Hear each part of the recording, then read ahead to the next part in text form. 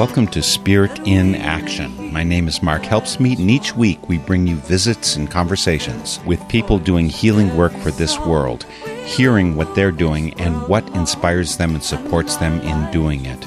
Welcome to Spirit in Action.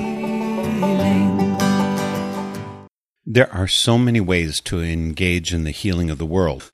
Sometimes it's self-healing, sometimes direct service to our co-travelers on the planet, and sometimes we heal by helping create the structures that enable people to work together. One of those structures is government, and especially in a democracy, we hope to work together to steer government to the good of the people. We'll be sitting down today with two guests who work for what I believe was the first religious advocacy organization set up to directly lobby our National Congress for the good of all, Friends Committee on National Legislation, or FCNL. First, we'll speak with Christine Ashley, who is Quaker Field Secretary for FCNL, and a little later on she'll be joined by Young Adult Program Manager Katie Breslin to speak to me before a live, though quiet, audience here at the 2011 Friends General Conference gathering held on the campus of the University of Toledo, Ohio. Christine, Katie, and FCNL in general provide a lever to tilt our government to the good with hope, love, and joy. Christine, thank you so much for joining me for Spirit in Action. Excellent. I'm so happy to be here, Mark. It seems like we just met each other yesterday in March. Last year. Yes. So you've got beautiful green glasses. Do you have them in multicolors? Is this a Christine thing? I've not seen those kind before. This is what happens when you are reaching that critical age of 50 plus. The eyesight tends to shift. So not only can I not see beyond like 6 inches from my face onwards, but now I'm finding that I'm having a hard time reading closer than 6 inches. So I have peepers. And yes, these Blue Planet peepers come in many colors, and they're made out of bamboo on the side. Bamboo, that's it. So they're an environmental statement as well as a health accessory. Yes, and of course they're funky. Which we would expect nothing less from Christine Ashley.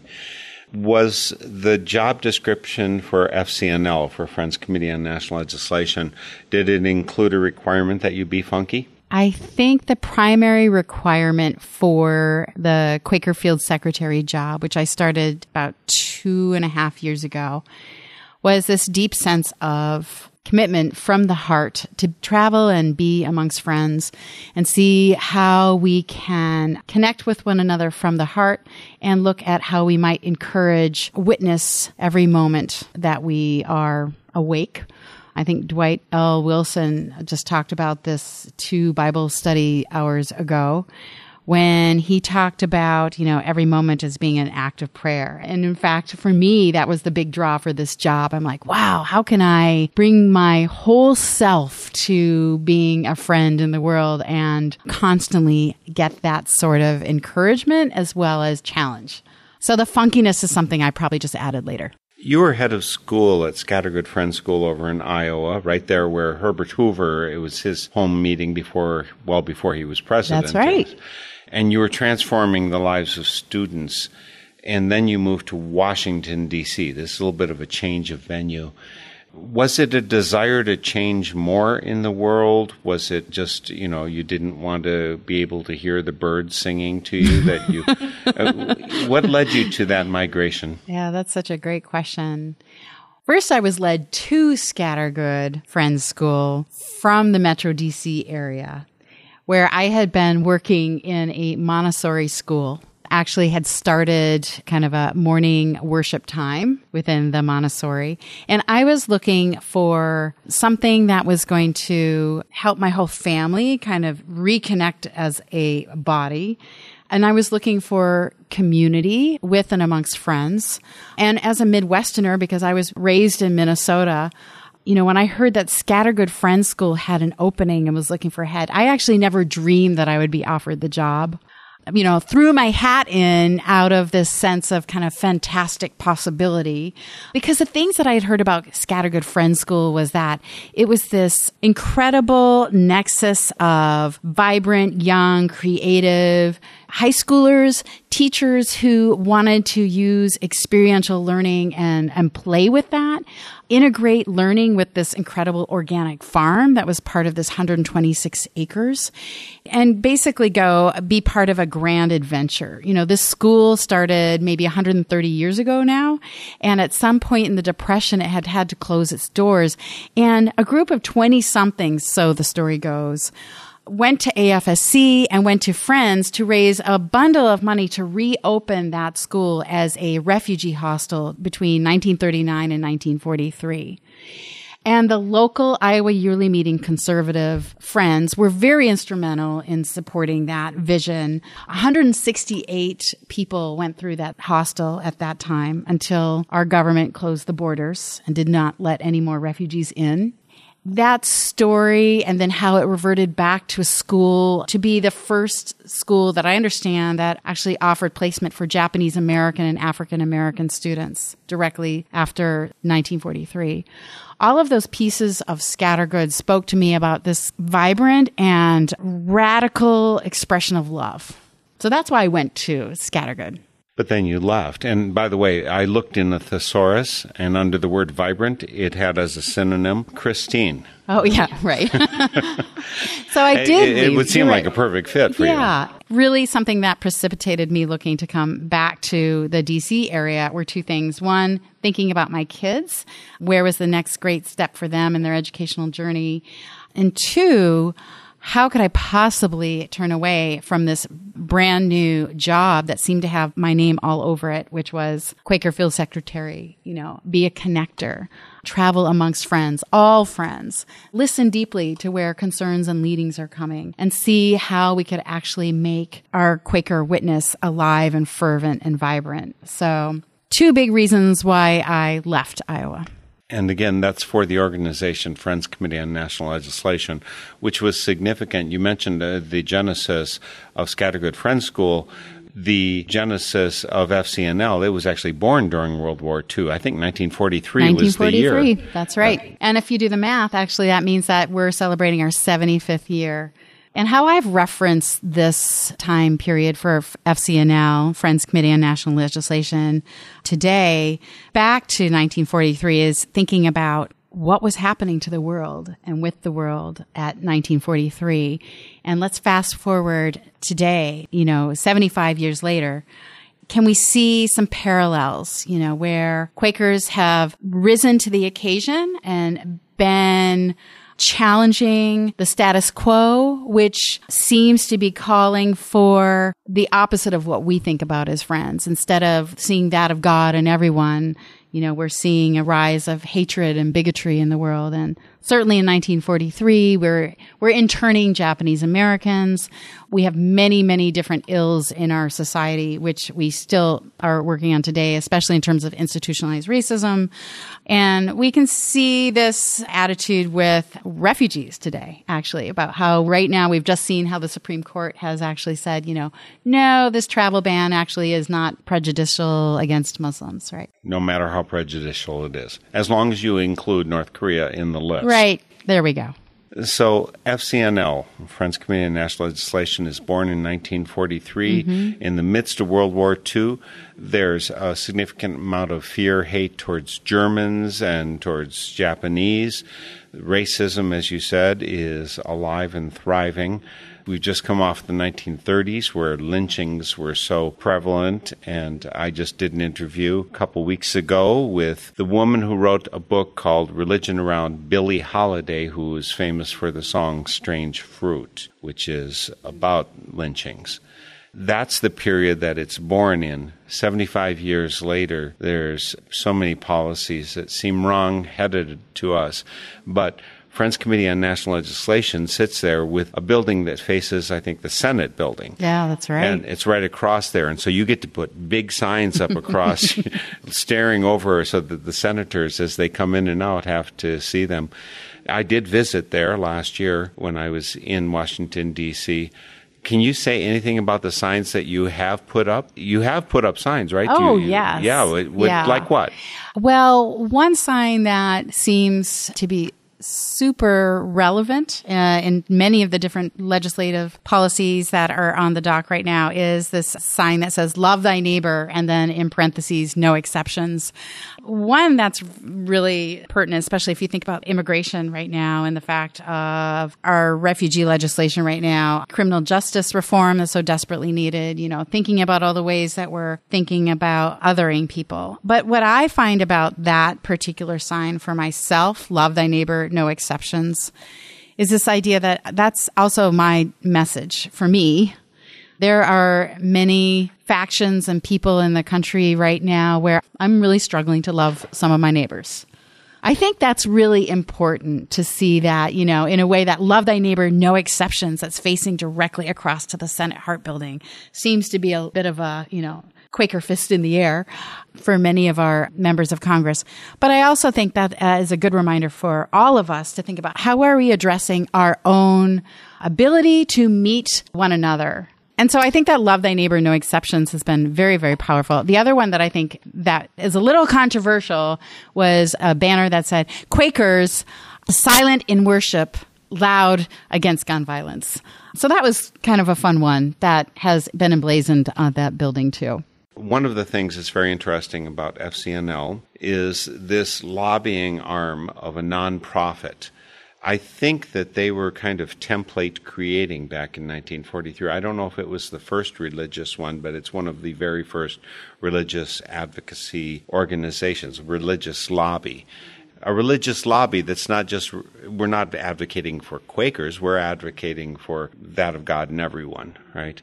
Yeah, I would just say that we are considered the largest and longest running faith-based lobbying organization in Washington, D.C. And I would say, friends, that it's remarkable to see that Quakers have this huge organizational imprint on Capitol Hill, literally 20 feet away from the Senate Hart Building. It's pretty phenomenal. And the fact of the matter is we've got over 50 people in that building that are working to galvanize the thousands of friends and friends of friends for grassroots citizen advocacy. So, let's go back to 1943 where we've got, I think it's 22 people who are in Richmond, Indiana, and they're dreaming up an office that's going to be situated, I think it was in the basement of the Friends Meeting House in Washington. Fast forward 75 years later, we've got a brand new Quaker Welcome Center, which is set up really explicitly for furthering our ability to train and develop grassroots lobbying and to host off-the-record conversations with members and staffers and to really push the envelope because we know that the more of us there are who are delivering these messages of unyielding peace building, the more we make a true imprint in our nation. I'm going to direct some questions to someone else who just walked in. Katie Breslin is Young Adult Program Manager. Christine has been there for a couple years. When did you join the crew there? So I started August of 2015, and it's been such a beautiful journey. I've enjoyed every moment, the ups and downs of being here at the Friends Committee on National Legislation. And you're the Young Adult Program Manager. Describe to me what that means. And I think particularly in this age, I see such an uprising of youth energy. Were you anticipating those coming in? Is that where you came in, or are you just one in a long line of Young Adult Program Managers? I'm a relatively new position. The person in my position before me was only there for about a year. FCNL saw very early on that this generation of millennials and of Gen Z were going to be very politically active. And they'd been planning for quite a few years before I got there and before my position was funded to invest in young adults in particular. Quite frankly, they were one of the first places in Washington, D.C. that saw this uprising of young adults and then decided to make structured efforts to engage young adult organizers. And so I was actually not familiar with Friends when I first started at FCNL. I was drawn by the incredible structures that they had in their young adult programs. And in falling in love with the young adult programs at FCNL, I fell in love with Friends. And I think that happens quite a bit to those of us that have strong faith convictions and care deeply about peace. I think it's, pretty revolutionary. Bringing young people into congressional offices is still considered revolutionary because those are oftentimes not the voices that are being heard in lobbying efforts. Is it true that there are younger people going into these offices than used to go?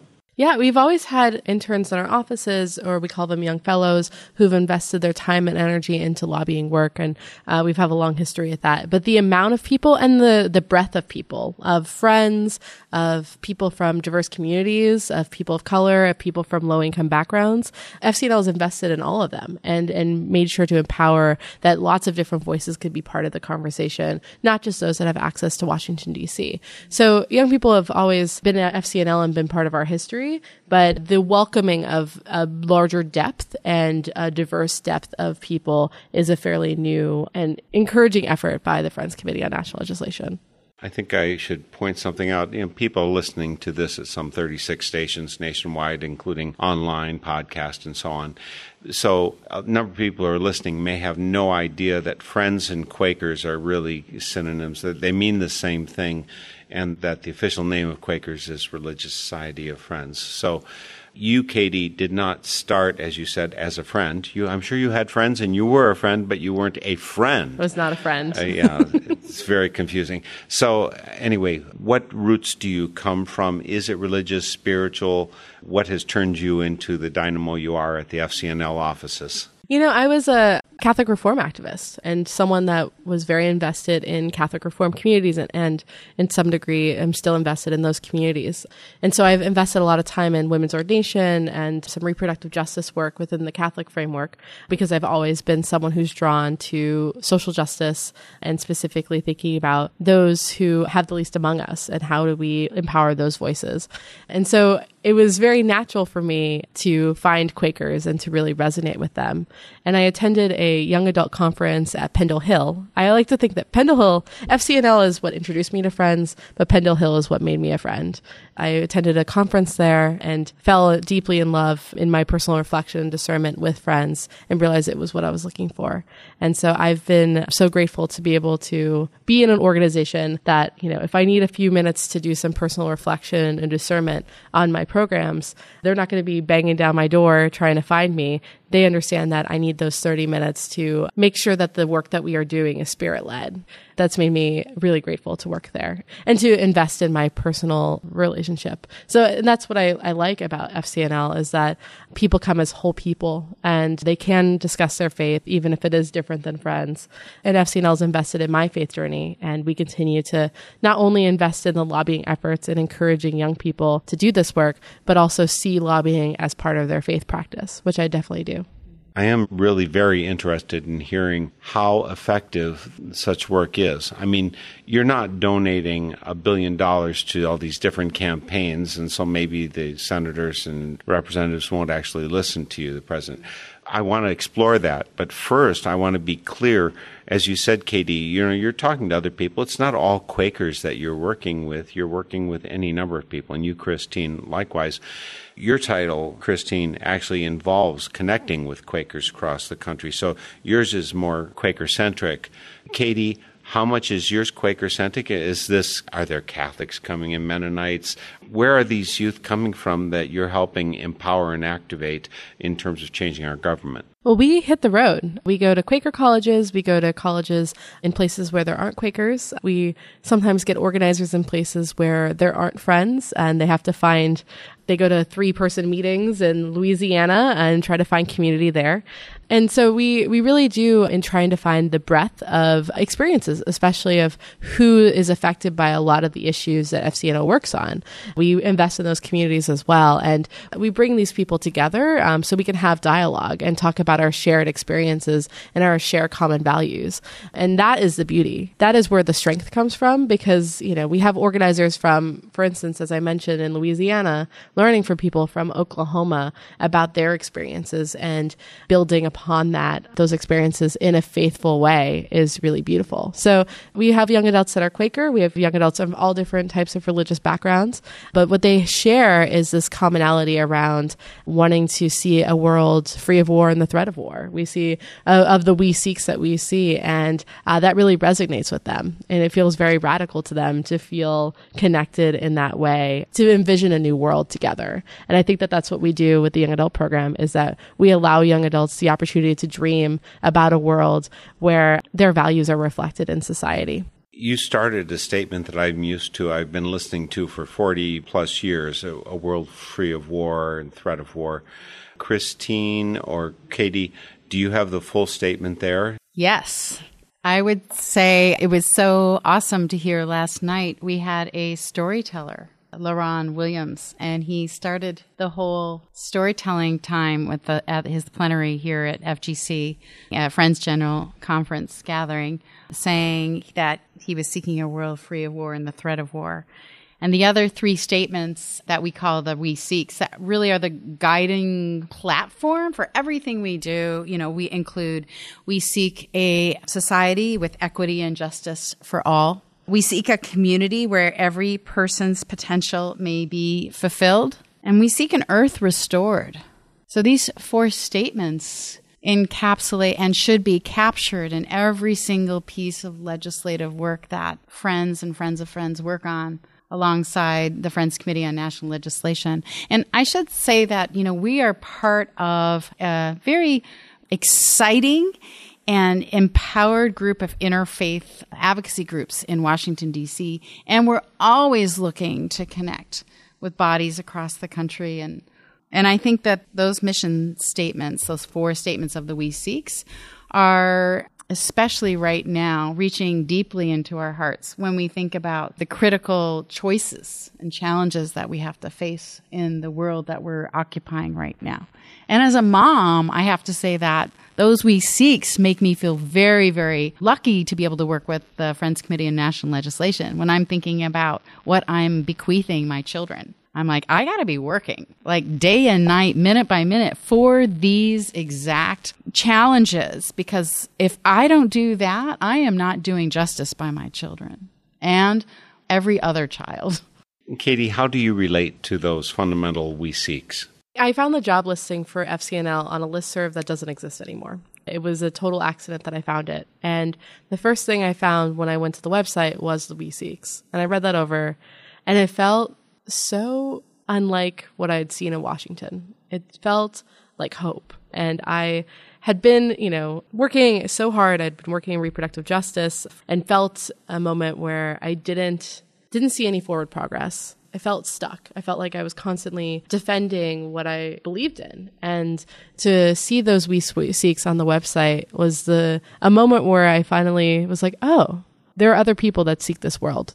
There's a world beyond just constantly working to save our humanity, that there is a world where our humanity could be the norm. And so they mean so much to me. I see them every day. They're all over our office. Every time a student group comes in to visit us, I make sure to point them out and read them to them. And you could see the look on their faces when they see these We Sikhs. And I say they've been around before I was born. Those We Sikhs have been there. I actually met a friend who was part of the original conversation around the We Sikhs. An hour ago, I was talking to him about it. And it's incredible to think that those We Sikhs came in about the 70s and they're still relevant today. That's still the world that I'm seeking, and Friends continue to seek. It is interesting that they're maybe 40 years old or so, because some people might think they're just the popular PC generation, that's what we're going to say. But in fact, this is a lifestyle. It's a long-term commitment. And one of the things that makes me both happy and sad is the number of people who have aspirations in similar directions but who are not rooted in community, so they don't have a sense of it continuing on. Burnout is not a difficult thing to attain. Burnout happens so easily. I think I was feeling very burnt out before I got to FCNL. And I'm not saying, there's been a lot of rough moments in the last few years where I felt that I needed to be held or that this work was so much. but I'm constantly reminded how beautiful our community is. I once lost my car keys at the 75th anniversary for FCNL. I had to trust the community to find my car keys, and the amount of people that came up to me just very concerned about my well-being and about the fact that my car keys were not in my hand. Friends crawling under tables and opening up bags that weren't their own. I felt very cared for, and I continue to feel very cared for by friends across the country who resonate so deeply with not only our We Seeks, but also with our staff and our updates, and do deeply care about me as a person, which is such a great feeling to be held by a community like that. The people we're talking to here today are Christine Ashley and Katie Breslin. They both work with Friends Committee on National Legislations, and they're my guests here today for Spirit in Action. NorthernSpiritRadio.org is our website. Northern Spirit Radio is the words you should not forget. You'll find us on the web, and you'll find links to FCNL.org, where you can track these people down. They're part of the staff at FCNL. You'll find all of our guests for the last 13 years, and we've had some marvelous people doing healing work for the world. It's inspirational to me to do this work because I get to hear people who are making that positive difference, which is exactly, of course, what FCNL aims at. Also on the site, you'll find a place for comments. I do not see near enough comments, and I'm not going to scold you. I'm just going to implore you. Post a comment when you come to the site. Let me know what you're thinking. Make our communication two-way. There's also a donate button. That's how this full-time work is supported, not by government, not by corporations. It's by listeners, by people who really want to see this work proceed. Please donate when you come, but even more important, and I don't even know in Washington, D.C., how many community radio stations there are, if there's really good ones. Not public radio, but community radio stations, which are run largely, typically, by volunteers. They're supported locally by the community, and they provide a local alternative voice for both music and news that you just don't get elsewhere.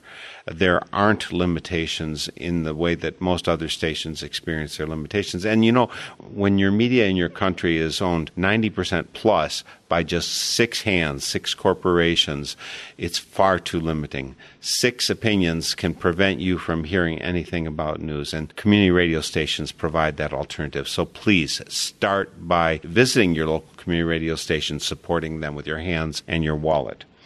Again, Christine Ashley is here with us. She is Quaker Field Secretary for Friends Committee on National Legislations. Katie Breslin is the Young Adult Program Manager right there in Washington, D.C.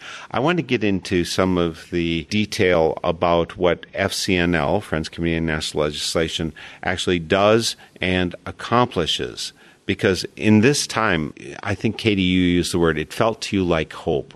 I have that same sense, and it's so easy in this day and age not to feel hope. I don't know how many people are going into depression, despair, because they feel as if the administration is destroying all the things that are good in the world. It's not true that it's all good things being destroyed, but there is an overwhelming feeling that's coming on. What are you aiming at? What are you accomplishing in this difficult age of despair? Yeah, I think that's, I'd be dishonest if I didn't say that there are times when we don't feel hope at FCNL, but it's helpful to have the community and the support. And we have, being held by our priorities that friends give us, the fact that they are invested in us and they give us priorities to work on and clear directions of what type of legislation we can work on. Is really helpful in that way. And we do see the occasional victory. We have a peace-building bill that's working on the Elie Wiesel Atrocities Prevention Act that just passed through committee. And that's an incredible victory. We actually decorated the lobbyist desks because we have to celebrate all of these little victories. I think the other part for me, I like to think that I sit closest to the hope at FCNL. It's why I have the best job there. Besides, of course, Diane Randall, who's our executive secretary.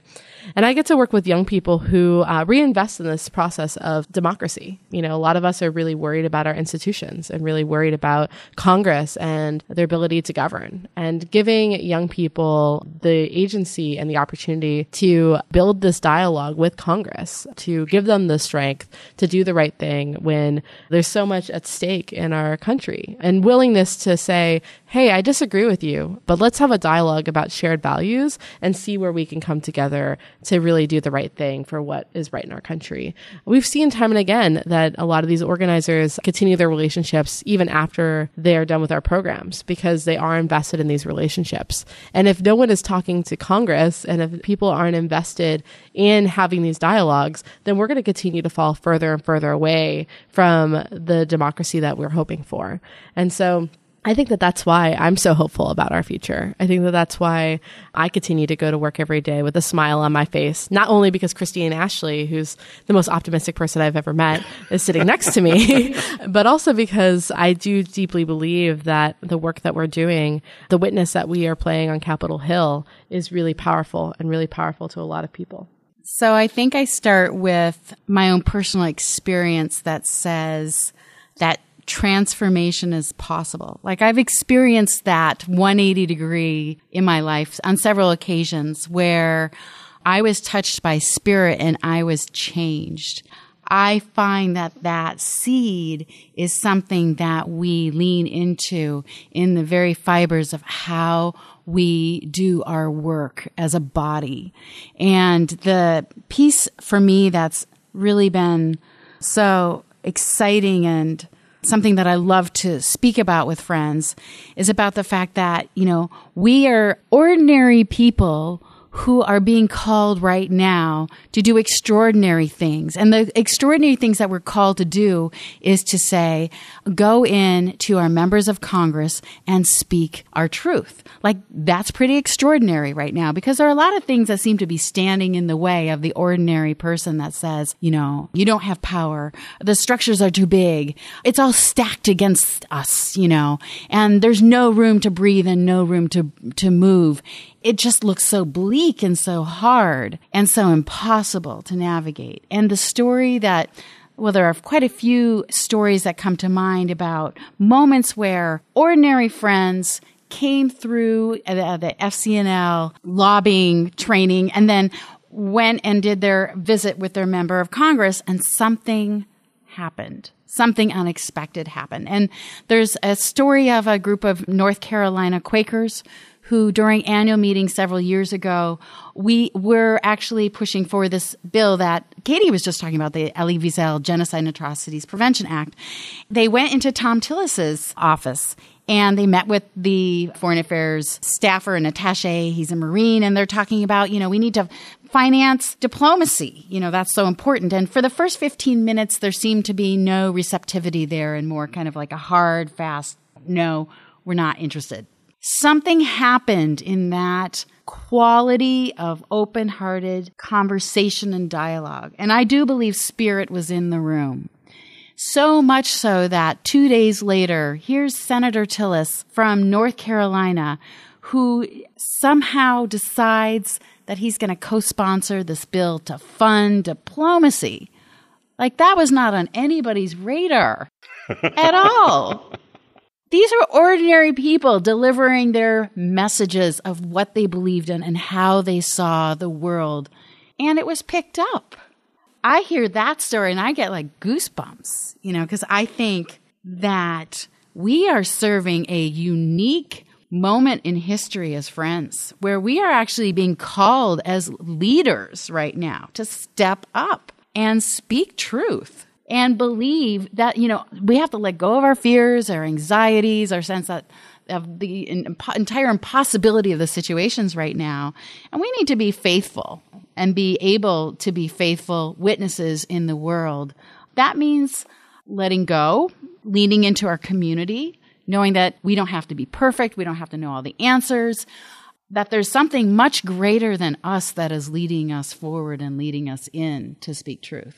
With the intense division that we have right now, it seems so often when I look at, I guess maybe on some of the most key votes, I see party line votes. And I don't see a Tillis or someone being pulled over to the other side. I don't see that happening in those votes. Am I missing something? Are they just not reporting the votes when that happens? I'm kind of thinking that there are issues where you end up finding commonality, and there's some issues where Donald Trump's administration goes to bat and says, no, if you step out of line here, you're dead, that you will be kicked out of office. That's a great question, because it's something that we hear a lot about. We see these we hear a lot about party division and voting on party lines. A lot of the conversations that our lobbyists are part of are conversations that might not hit the votes yet, that a lot of the work that needs to be done is still in the conversation stage. And so a lot of our work on climate change, for instance, which our young organizers have worked on for 2 of the 4 years of our Advocacy Corps program, surrounds around a caucus. There's a bipartisan climate solutions caucus in the House that has over 70 members now. When we first started working on this, it had about 30 members. So it's grown quite a bit in the last few years. And where we are with that climate change conversation in a bipartisan way is dialogue still. We still have a lot of members who feel the need to talk through their values to make votes that are not only reflective of their constituencies, but also reflective of their faith and what their party would like to see. We do track small victories. We might not be seeing the big victories yet on the House side, but we believe in that incremental change, small steps forward. And if you go on our website, fcnl.org/Congress, you can see some of those votes taking place that we're tracking. We don't just track the big votes. We don't just track when the Affordable Care Act is being repealed. We track the small votes as well. And sometimes that's where you can see the small victories. It can be very frustrating when you see a vote and you're like, but we had this conversation. I thought we had this understanding. But we have to invest in not only having these difficult conversations with people that disagree with us, but also have difficult conversations with people that do agree with us about how do you bring more people on board. We spend a lot of time not only talking to people that disagree, but also investing in our friends and our allies and saying, instead of using this language to try to throw that cheap punch, why don't you try to have a conversation with this member from your state about this really important issue to you? And that's a different type of lobbying ask. So we're really invested in those conversations as well. So I did want to point out one other element of the Bipartisan Climate Caucus that Katie brought up that for me is really, really important. So its nickname is like the Noah's Ark Caucus, right? Because you can't get on unless you bring somebody from the other party. So that means it's equally divided between Republicans and Democrats, right? Cool beans. Now, the other aspect of this climate caucus is that the tremendous growth, and I think today it's up to 84 members. I think the interesting thing about this growth is that it happened after the Paris Climate Accord went down when this administration came into office. That to me is a significant thing, where actually there was a clamoring after the Paris Climate Accord was dismantled by this administration. There was a clamor for ongoing conversation to say, we need to do something about this. And the conversation is not getting furthered in some quarters. So it needs to happen with us. And we're going to have to figure out the space. We're going to have to dedicate every month a conversation with one another. So we've actually sponsored 2 forums in the new Quaker Welcome Center with a Republican and a Democrat talking about how unusual it is in Washington, D.C., and how this authorship and leadership that FCNL and Quakers have asked us to do with the Bipartisan Climate Caucus is changing a tenor in Washington, D.C. So that to me is really something that you're not going to see in the headlines, right? But that gives us hope that it is not this homogenized, nobody's playing in the sandbox together. That being said, we really have a lot of work to say. We expect our members to work things out. And so right now, exactly that needs to happen. We've got the House that put together a terrible farm bill, and we have the Senate that passed a farm bill that FCNL says, great, because the Senate bill is supporting the food stamp program, the SNAP program, and the House bill wants to pretty much put bureaucratic measures in to kick 2 million people off and to make it very, very challenging for people to get food on the table. People are already trying to decide what meal they're going to eat and what meal they're not going to eat. This next farm bill, if that House bill gets through committee, that will be devastating for us. So we have a pivotal moment right now where some good work happened with citizen advocacy with the Senate.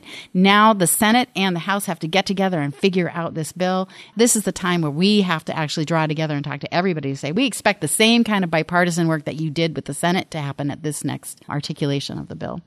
Wow, it's amazing to hear what's going on underneath. I was wondering if there was any cachet that Quakers are bringing to this lobbying that would not happen if it wasn't a religious group. I mean, some people might count it against you. You're religious, therefore you're idiots, right? Because religion in some sectors of the world are seen as lacking in intelligence.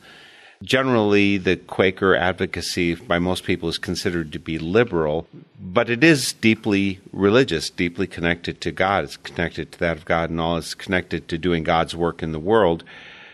Does that at all help when you're actually talking to people who might be conservative, but they're religious conservatives? I would tell a brief story of a certain senator from Iowa named Chuck Grassley, who is a Republican.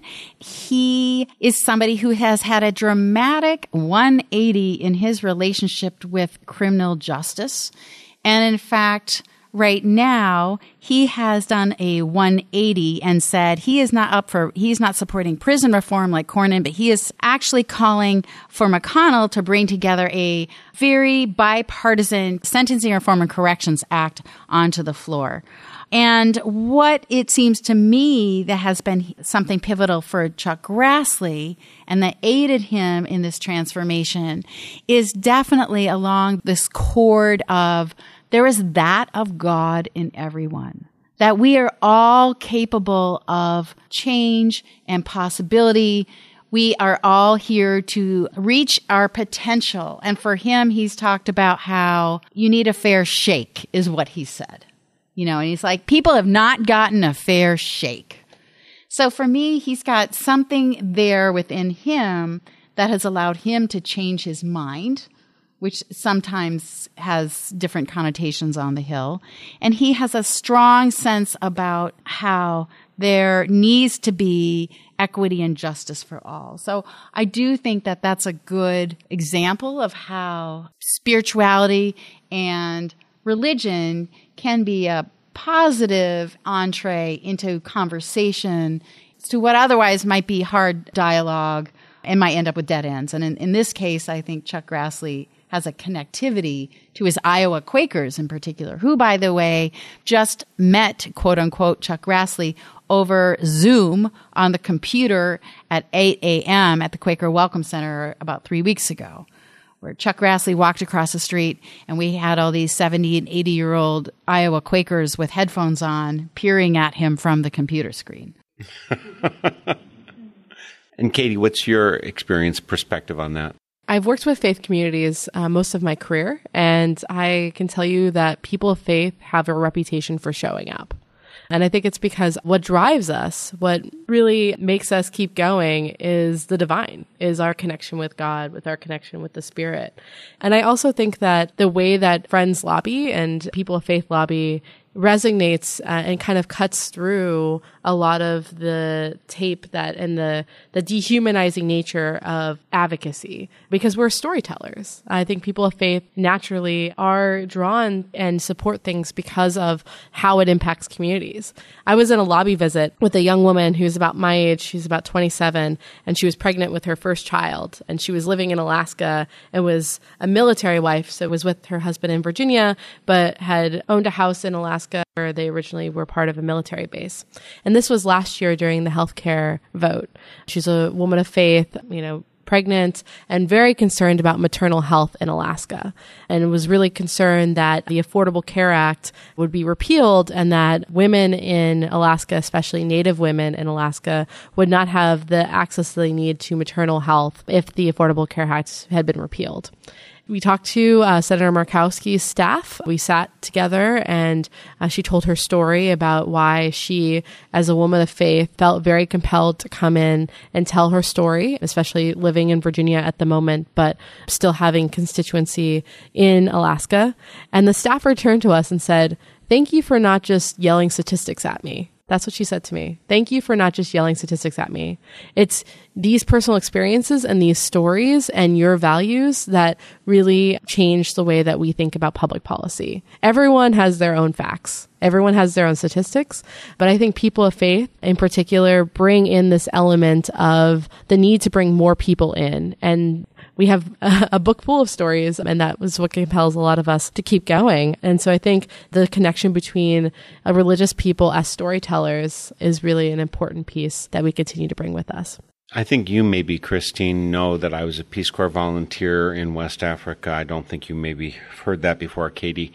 But one of the things that I experienced going in the Peace Corps, some people think that you're going to be a Peace Corps volunteer, go to another country, and you're going to save and be a wonderful person for those people. And you might actually do something really significant.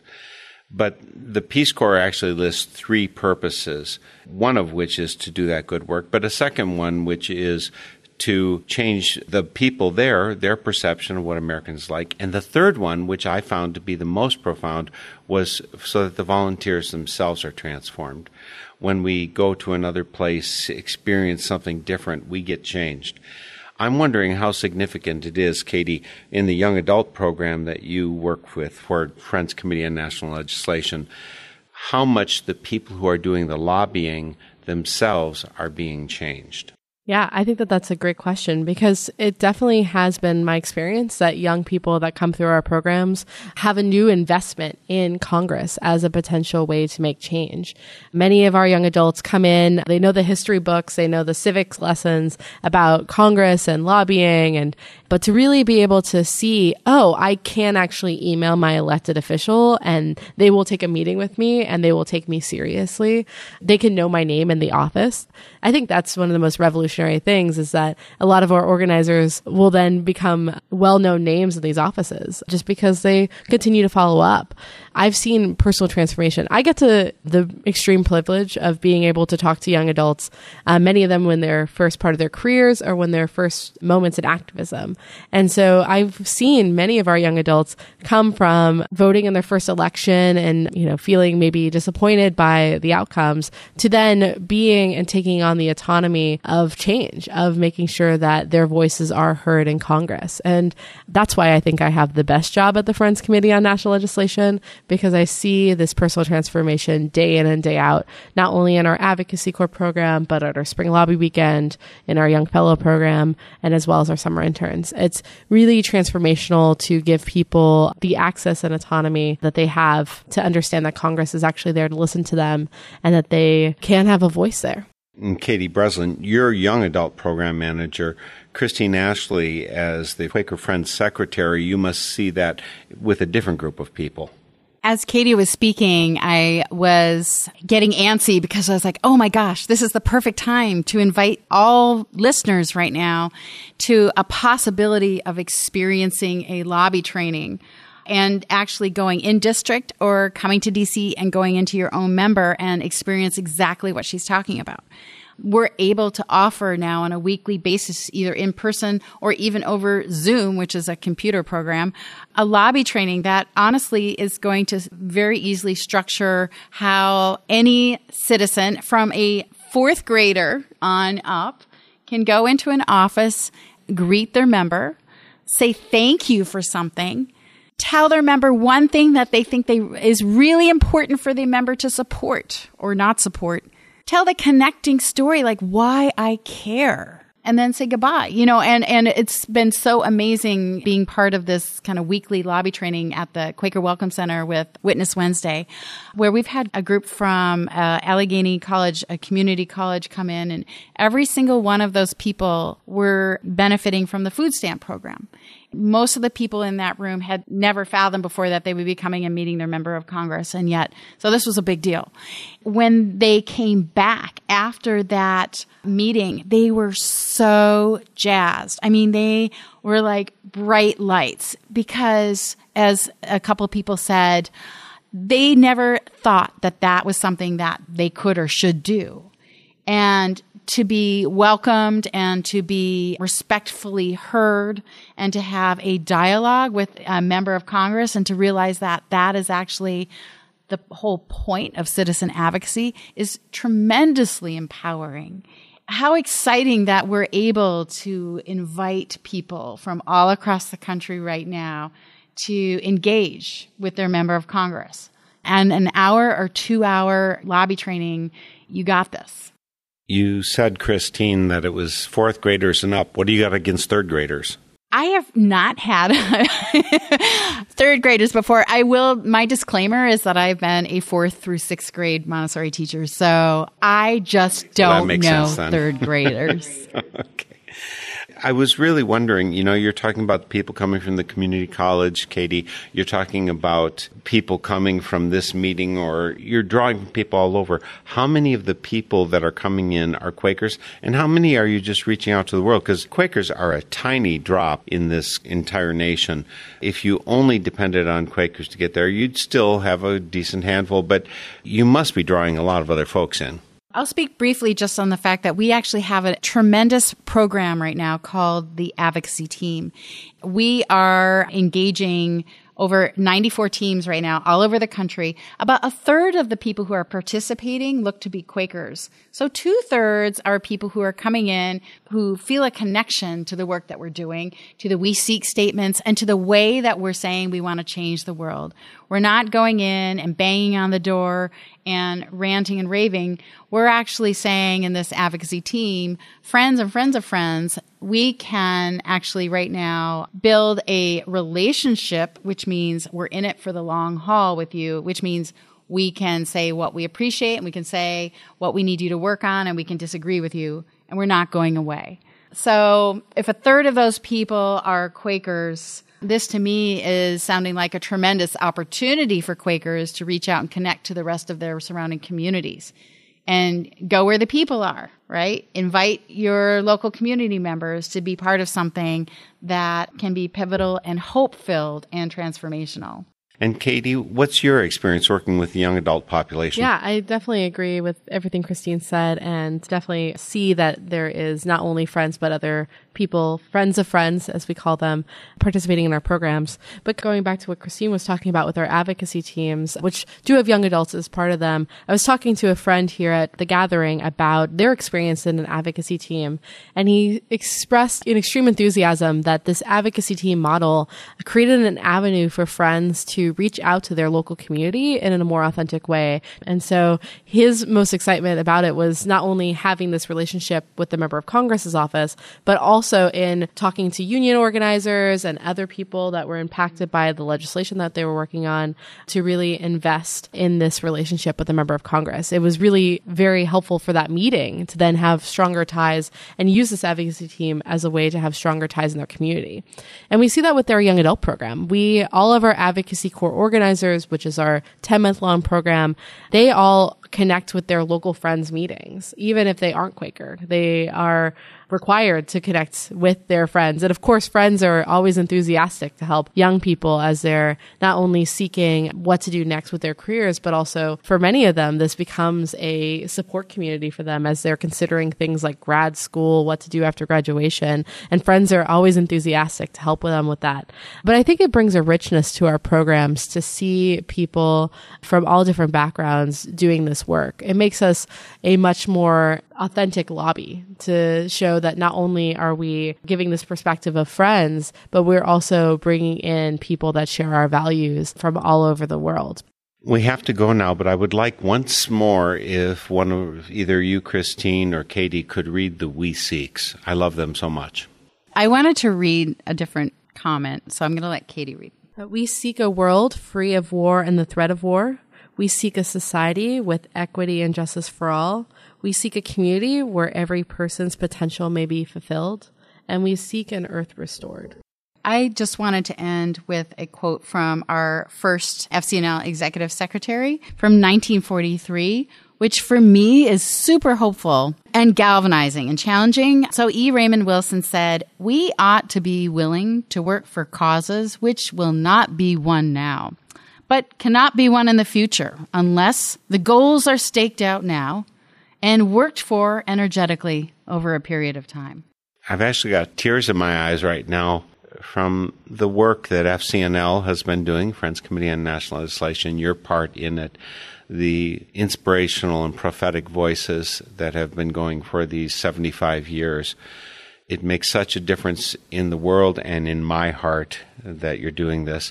I want to thank you, Christine Ashley. Again, she is Quaker Field Secretary for FCNL, the website fcnl.org, and Katie Breslin, who is the Young Adult Program Manager, for doing your work a couple years now. I'm sure that with the two of you putting your weight, your energy, your prayers in this direction, the world hasn't got a chance of stopping you.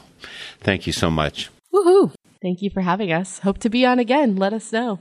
This was a great experience, and thanks to all the friends and friends of friends who are listening. And we'll see you all next week for Spirit in Action. The theme music for this program is Turning of the World, performed by Sarah Thompson. Check out all things Spirit in Action on northernspiritradio.org. Guests, links, stations, and a place for your feedback, suggestions, and support.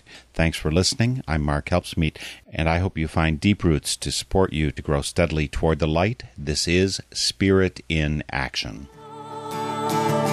With every voice, with every song,